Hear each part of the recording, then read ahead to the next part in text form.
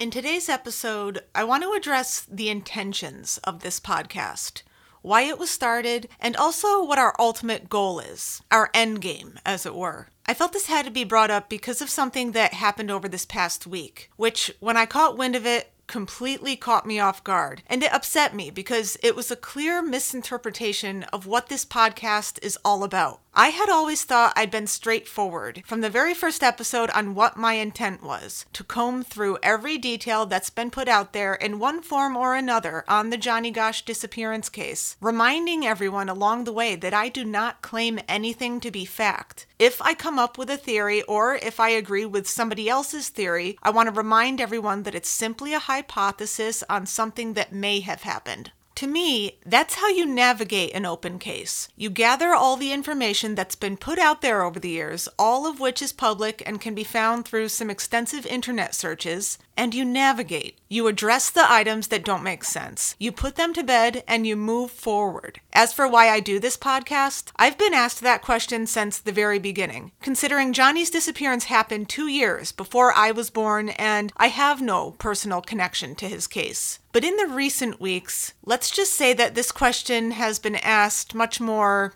aggressively. And it has led to, yet again with this case, bad information being put out there. So for my first segment today, I'm going to clarify what we're doing with this podcast and where we go from here. And then after that, I would like to move on with explaining the information we've revealed in the last few episodes and continue to explore this idea that Johnny Gosch's kidnapping was not carried out by someone connected to a nationwide ring fraught with ritualistic practices or espionage and so forth, but by someone local who may or may not have known Johnny. This is episode 22 of Faded Out. I'm Sarah Dimio.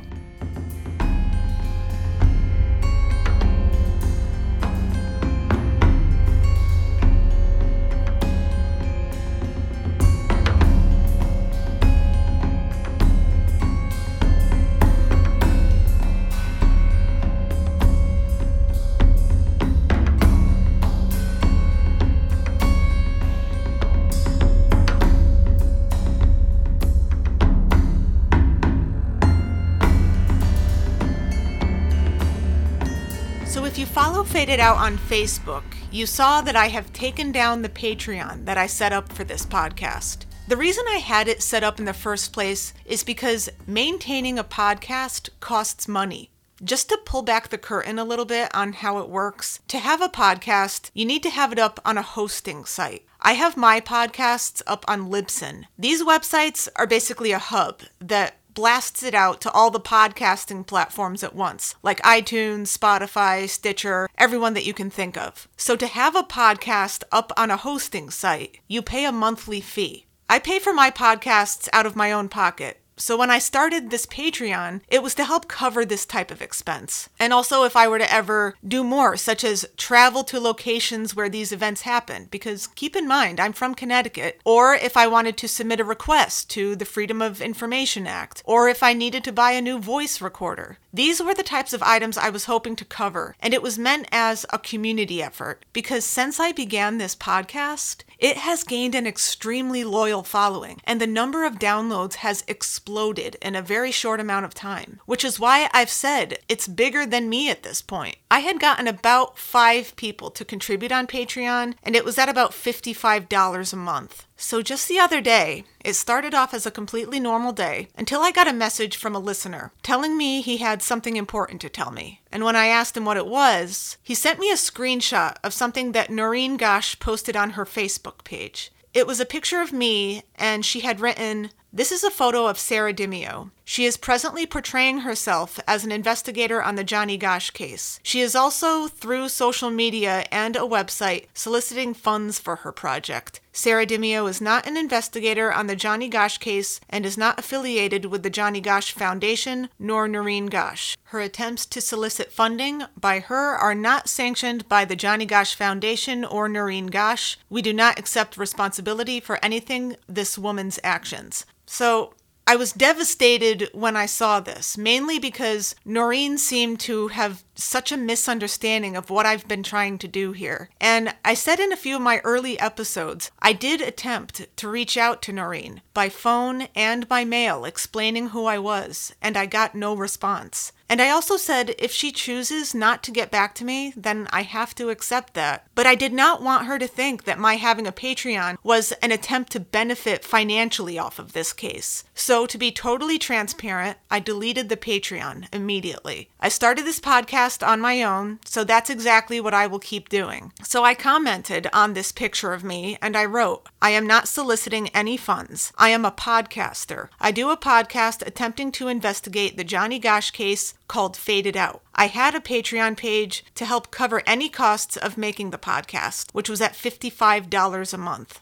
That's all. But I see how my intentions may have been misunderstood, so I have disabled the Patreon page and will not collect anything more from it. I always felt that I was being clear in stating on this podcast, I do not fancy myself an investigator. I'm a storyteller, and I'm approaching this the way most people have, as an outsider, not an insider. So any claim that states that I'm going around calling myself an investigator on the case or that I'm profiting from it, it's all complete fallacy. I don't make any money off of this podcast. There's no sponsor. You'll notice I've never read an ad on here. So maybe if you're listening to this and you see an untrue claim about me anywhere online, feel free to simply say, well, actually, Sarah Dimio is a podcaster who just wants to know what really happened. Here's the link to Faded Out. But I'm not going to use up this whole time to whine about that. I'm bringing it up because this kind of thing is the fundamental problem into why this case has never been solved. And I'm sorry to say, possibly cannot be solved. It seems to me that there's a lot of people who I see online, both connected and not connected to the case, who are of a mindset that the only way to keep Johnny's case alive is to keep pushing the uncorroborated information, the outlandish claims of international pedophile rings reaching the White House, reaching other countries, the conspiracy theories that talk about the Monarch program or the Illuminati or MK Ultra or other silly things like that. I want to remind you of something that Johnny's dad, John Sr., said to me when I had the chance to speak to him. What do you think about, because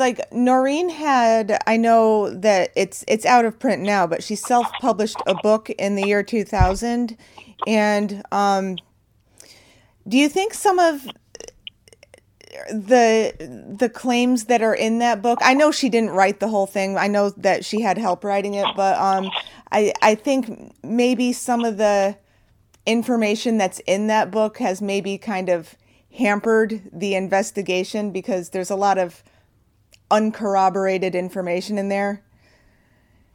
I never bought the book, and I never read one sentence out of it. So okay. I can't even comment on that. I wasn't going to give her the satisfaction of her doing something that was probably not correct. Okay. And I guess I'm wondering, do you think that anything that Noreen has said over the years has maybe kind of hurt the investigation? Oh, I'm sure it has.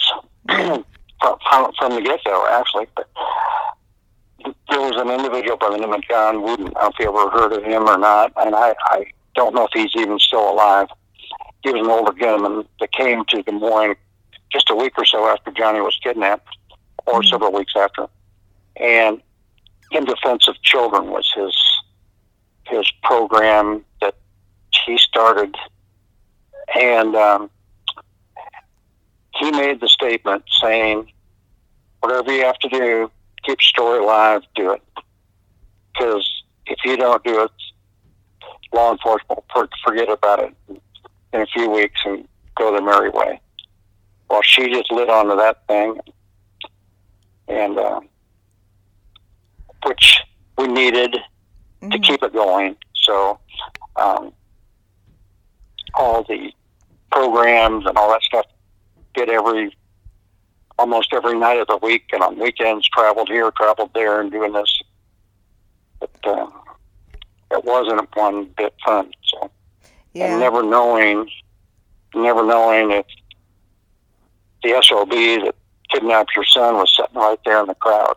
talk a lot about the misinformation effect, bad information causing false memory. The thing with this is 36 years worth of bad information. It is so widespread and so convoluted that I fear it's past the point of no return. So I think it's reached a point that it's more comforting, for lack of a better word, to stick with the narrative that an organized pedophile ring with connections all across the country picked Johnny out, orchestrated how they would grab him that morning, carried out that plan, that Paul Bonacci, who mind you was from Nebraska, was in West Des Moines, Iowa that morning helping in this kidnapping, and that after Johnny was sold into this ring, he lived long into adulthood and came and visited Noreen in the middle of the night in 1997 and has since been living his life in hiding. All of that has been the timeline that Noreen Gosch has followed for the past 3 decades. So it's become such a staple that it makes more sense to stand by that than to go all the way back to September 5th, 1982 and say maybe it was someone local all along. There is a little bit more of an answer to the question of why to believe that Johnny was part of a large, organized thing such as child prostitution and pedophilia than to believe that Johnny was just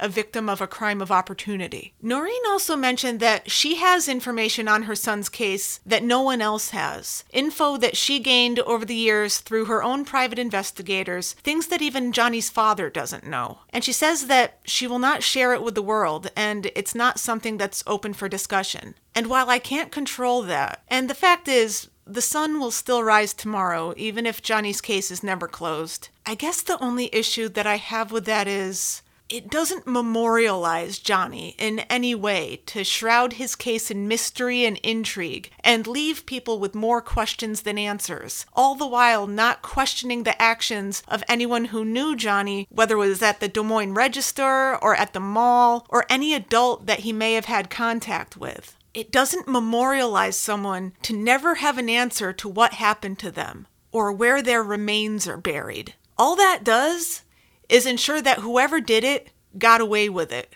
And even if the guilty party is dead now, they should still be remembered and known to the general public as the guilty party. That should be their quote-unquote legacy. There is something to be said for not wanting to admit that the leads you've been given over the years have paid money for and have believed and even come to accept could possibly be wrong. It is not a position that any person would want to be in, to go back and take a hard look at actual evidence and circumstances and real witness accounts as opposed to misrepresented witness accounts. But I think back to what John told me in my last episode. Johnny was the victim in this. He was a 12-year-old boy who never had a chance at life. So everyone else's pride aside, this is a boy who deserves to have his case be closed. And to answer the question of why I have taken such an interest in Johnny's case, I can't really give any more of an explanation than I already have in the early episodes. I said to Ron Sampson and to John Gosch,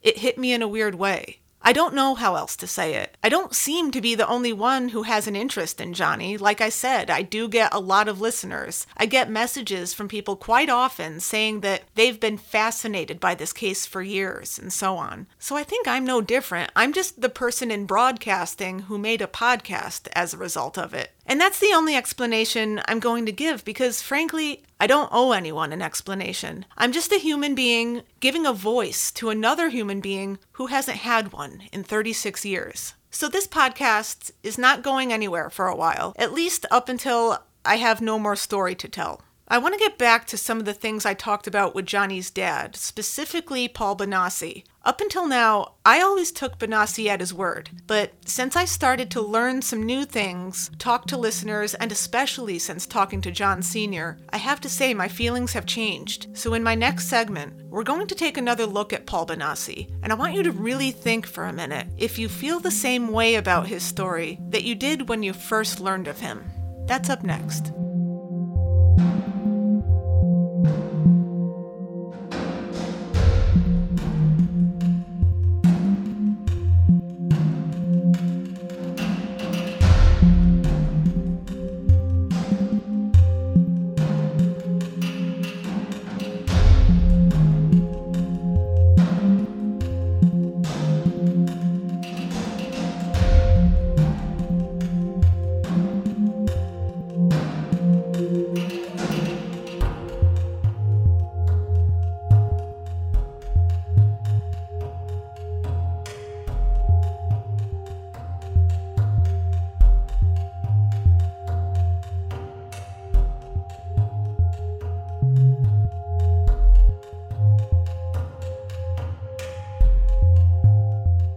Personally, in my last 2 episodes with Ron Sampson and with John Gosch Sr., I thought it was very interesting when we got to the subject of Paul Bonacci. So let me just play for you again each of their responses when Bonacci's name was brought up. Here's Ron Sampson. I don't know. John has his doubts about Paul Bonacci because he tried to prod him a couple times on some characteristics or some profile things about Johnny that would be obvious if you actually had ever seen Johnny. And Johnny was the size of a man. He was 5'8", and Bonacci said, he might be 5'2" or 5'3". Yeah. So, some things just didn't add up. And so, but John, if John's anything, he is a healthy skeptic. And, he'll believe you, but you have to prove it first. And here's John. I went to the prison over in Lincoln, Nebraska, and didn't have anybody that was a lookalike or anything else. I went with John DeCamp to the prison the first time.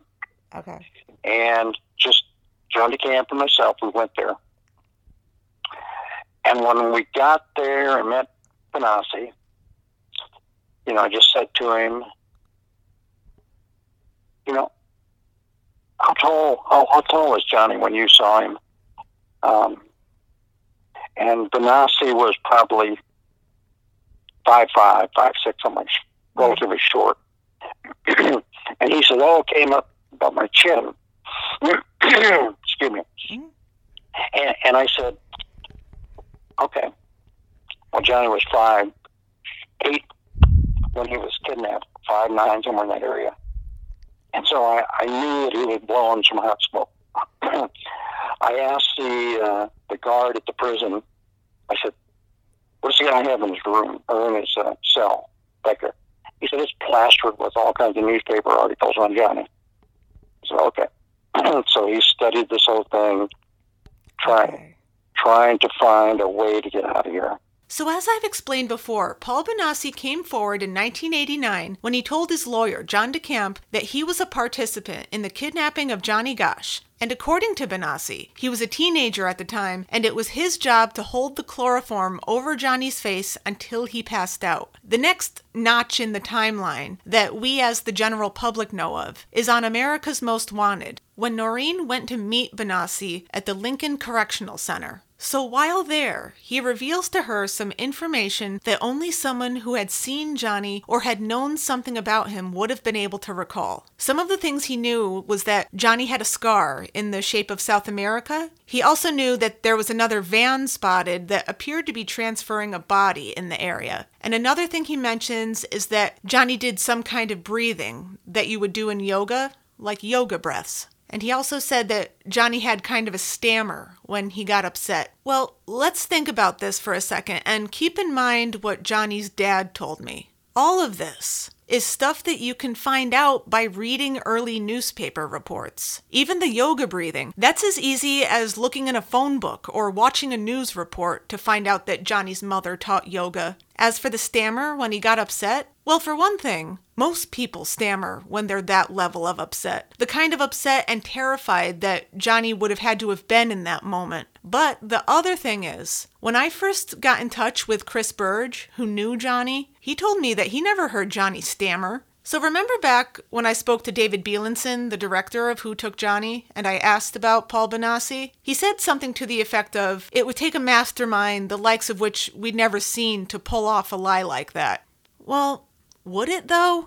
Because when you take a step back and look at Bonacci's whole story, very little of it actually involves Johnny. The rest of it is blanks that Bonacci filled in by talking about his actual involvement in the Franklin scandal, which did happen and he was a part of, and showing America's Most Wanted the abandoned house in Colorado. Well, it is entirely possible that Paul Bonacci had spent time at that abandoned house and that there were bad things going on there. But does that mean that Johnny was there? The police never believed Bonacci's story, and I think what's been happening is that for anyone who has been following this story closely, we've been attributing that to a lack of a response on the part of the police. But you have to remember that the 45 minutes that it took police to arrive at the Gosch house after the initial call, when they believed that he was just a runaway, and then years later, the investigation that was going on after it was realized that he wasn't just a runaway, those are two separate instances. You can't just put everything in the Johnny Gosch case under the umbrella of all police are wrong. And I want to point out something to you that has always seemed a little bit off to me, by which I mean it felt off even back when I fully believed Bonassi's account of what happened. And now this does not necessarily mean anything, especially considering everything that a filmmaker can do with editing and the tone of their questioning and a lot of other factors. But I just want you to notice a difference in demeanor in these clips that I'm about to play. Here's Paul Bonassi in the documentary Who Took Johnny?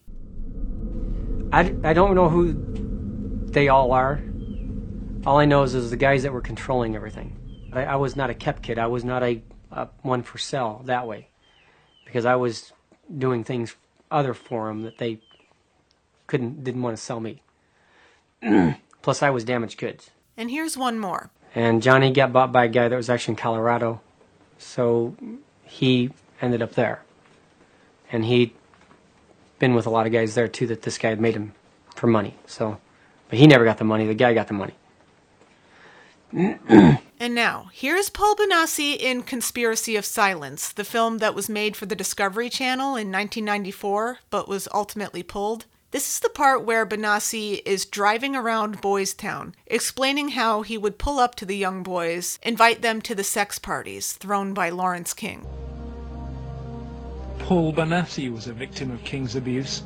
He was also sent by King to lure Boys Town youngsters off campus. We used to just drive around and go up to what a home. That's when we used to do some of the scavenger hunts with picking up some of the kids. You know, just kind of win their confidence, become friends with them for a while. Start inviting them to the parties. The kids were 10 years old or older. Did you hear the pauses in the clips from Who Took Johnny and the throat clearing? He's much more relaxed in Conspiracy of Silence while he's driving around talking about how he would coerce these young boys. Of any video clip I've ever seen of Bonassi, I've never seen him look that comfortable. And he's noticeably on edge in any video clip in regards to Johnny Gosch, whether it's America's Most Wanted or Who Took Johnny. So I did notice that from the very beginning. But I do realize that that is a bit of a reach. So that is where I will leave that detail. But I would like to play you a clip from America's MIA Children of Dr. Judy Ann Denson Gerber, where she speaks about some of her sessions with Bonassi. Interestingly enough, I had a very, goose pimply kind of experience with Bonassi, in that when we were talking about another very famous child, Eitan Paez, who is Pates, as some people pronounce it, whose parents have, as the Gosches have, spent endless hours searching for their lost son, and much pain. Actually, I did ask, have you seen him? And he said he didn't know, and he wasn't sure. She mentioned Eitan Pates. Eitan Pates was another missing child who was arguably the first to be put on the side of a milk carton. He was from New York, and he disappeared without a trace at the age of 6 on May 25th, 1979, as he was walking to school. Ultimately, in 2001, though he was never found, he was declared dead. So, Dr. Denson Gerber alludes to Eitan having been swept up in these pedophile rings and their satanic ritual abuse, which, at the time that this video was made, which was in the 80s, one could believe that, since there had never been any leads in Eitan's case. However, on May 24th, 2012, a 51-year-old man named Pedro Hernandez confessed to strangling Eitan and killing him. At the time that Eitan disappeared, Hernandez was an 18-year-old convenience store worker. He said that after he killed Eitan, he threw his remains into the garbage. So Hernandez was charged with second-degree murder. And to corroborate that, in a statement by Hernandez's sister, Nina Hernandez, she said that he had confessed to the killing at church in the early 80s. She called it, quote, an open family secret that he had confessed in the church, end quote. So on April 18, 2017, Pedro Hernandez was sentenced to life in prison with the possibility of parole in 25 years. So that's what happened to Eitan Pates. a boy who vanished without a trace in 1979 and whose case went unsolved for over 30 years. And he wasn't sold into a pedophile ring or a satanic cult. He was lured and he was killed that day by a local man, a bodega worker. Again, sometimes the biggest mysteries have the most simple explanations. So that's where I'm going to leave you today, and I just want you to mull over what I talked about. I'm not asking you to jump on board and believe everything that I believe. Just look at it in a different way. Go online and research some of these other cases and see how they stack up to each other. In my next episode, we're going to talk about something that a lot of you have had questions about ever since episode 13. Who is this guy Yellowbag, and why do we believe him? So we're going to delve a bit more into Yellowbag's take on everything. Until then, you can reach out to me through email at fadedoutpodcast@gmail.com. You can also tweet me at Sarah E. Dimeo, that's SarahEdimeo. Faded Out is on Facebook at facebook.com/fadedoutpodcast. There's also a closed group that you can request to join called Followers of Faded Out. As always, Faded Out is recorded at the Connecticut School of Broadcasting in Farmington, Connecticut. Thank you for joining me for episode 22. I'm Sarah Dimeo. I'll see you next time.